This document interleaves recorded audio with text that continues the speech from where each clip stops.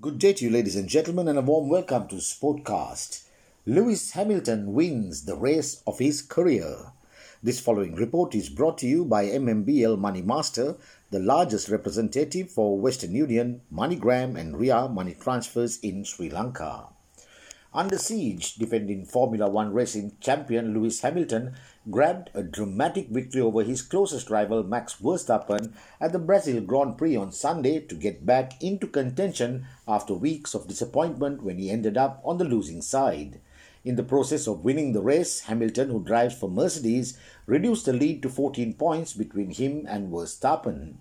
Hamilton's triumph on Sunday compelled commentators and experts to declare that the outcome marked one of the greatest races of his career as Verstappen finished second whilst Valtteri Bottas ended third. I don't remember another weekend like this. It's quite overwhelming, to be honest.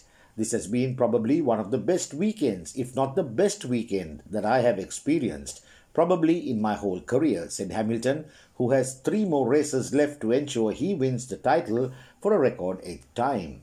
Hamilton qualified as the fastest on Friday before the race but was pushed back 20 places after the rear wing of his car failed what was said to be a technical examination. But he put back any mental or psychological concerns and showed there is still so much of racing left in him that impressed the Mercedes team. The win was Hamilton's 6th of the season and the 101st of his career. That was one of the best drives I've ever seen in Formula One. By anyone, utterly awesome, commented 1996 world champion Damon Hill on Twitter, whilst Bottas said he saw Lewis in a league of his own.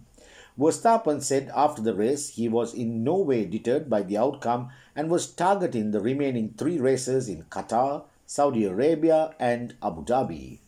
It was a good battle, but at the end we just missed a little bit of pace. We gave it our all today. It was a lot of fun. We still have a good points lead. Today was a bit of damage limitation on a weekend that was difficult for us. I'm confident that with the coming races we will bounce back, said Verstappen. This is Marlon Dale Ferreira signing off for Sportcast.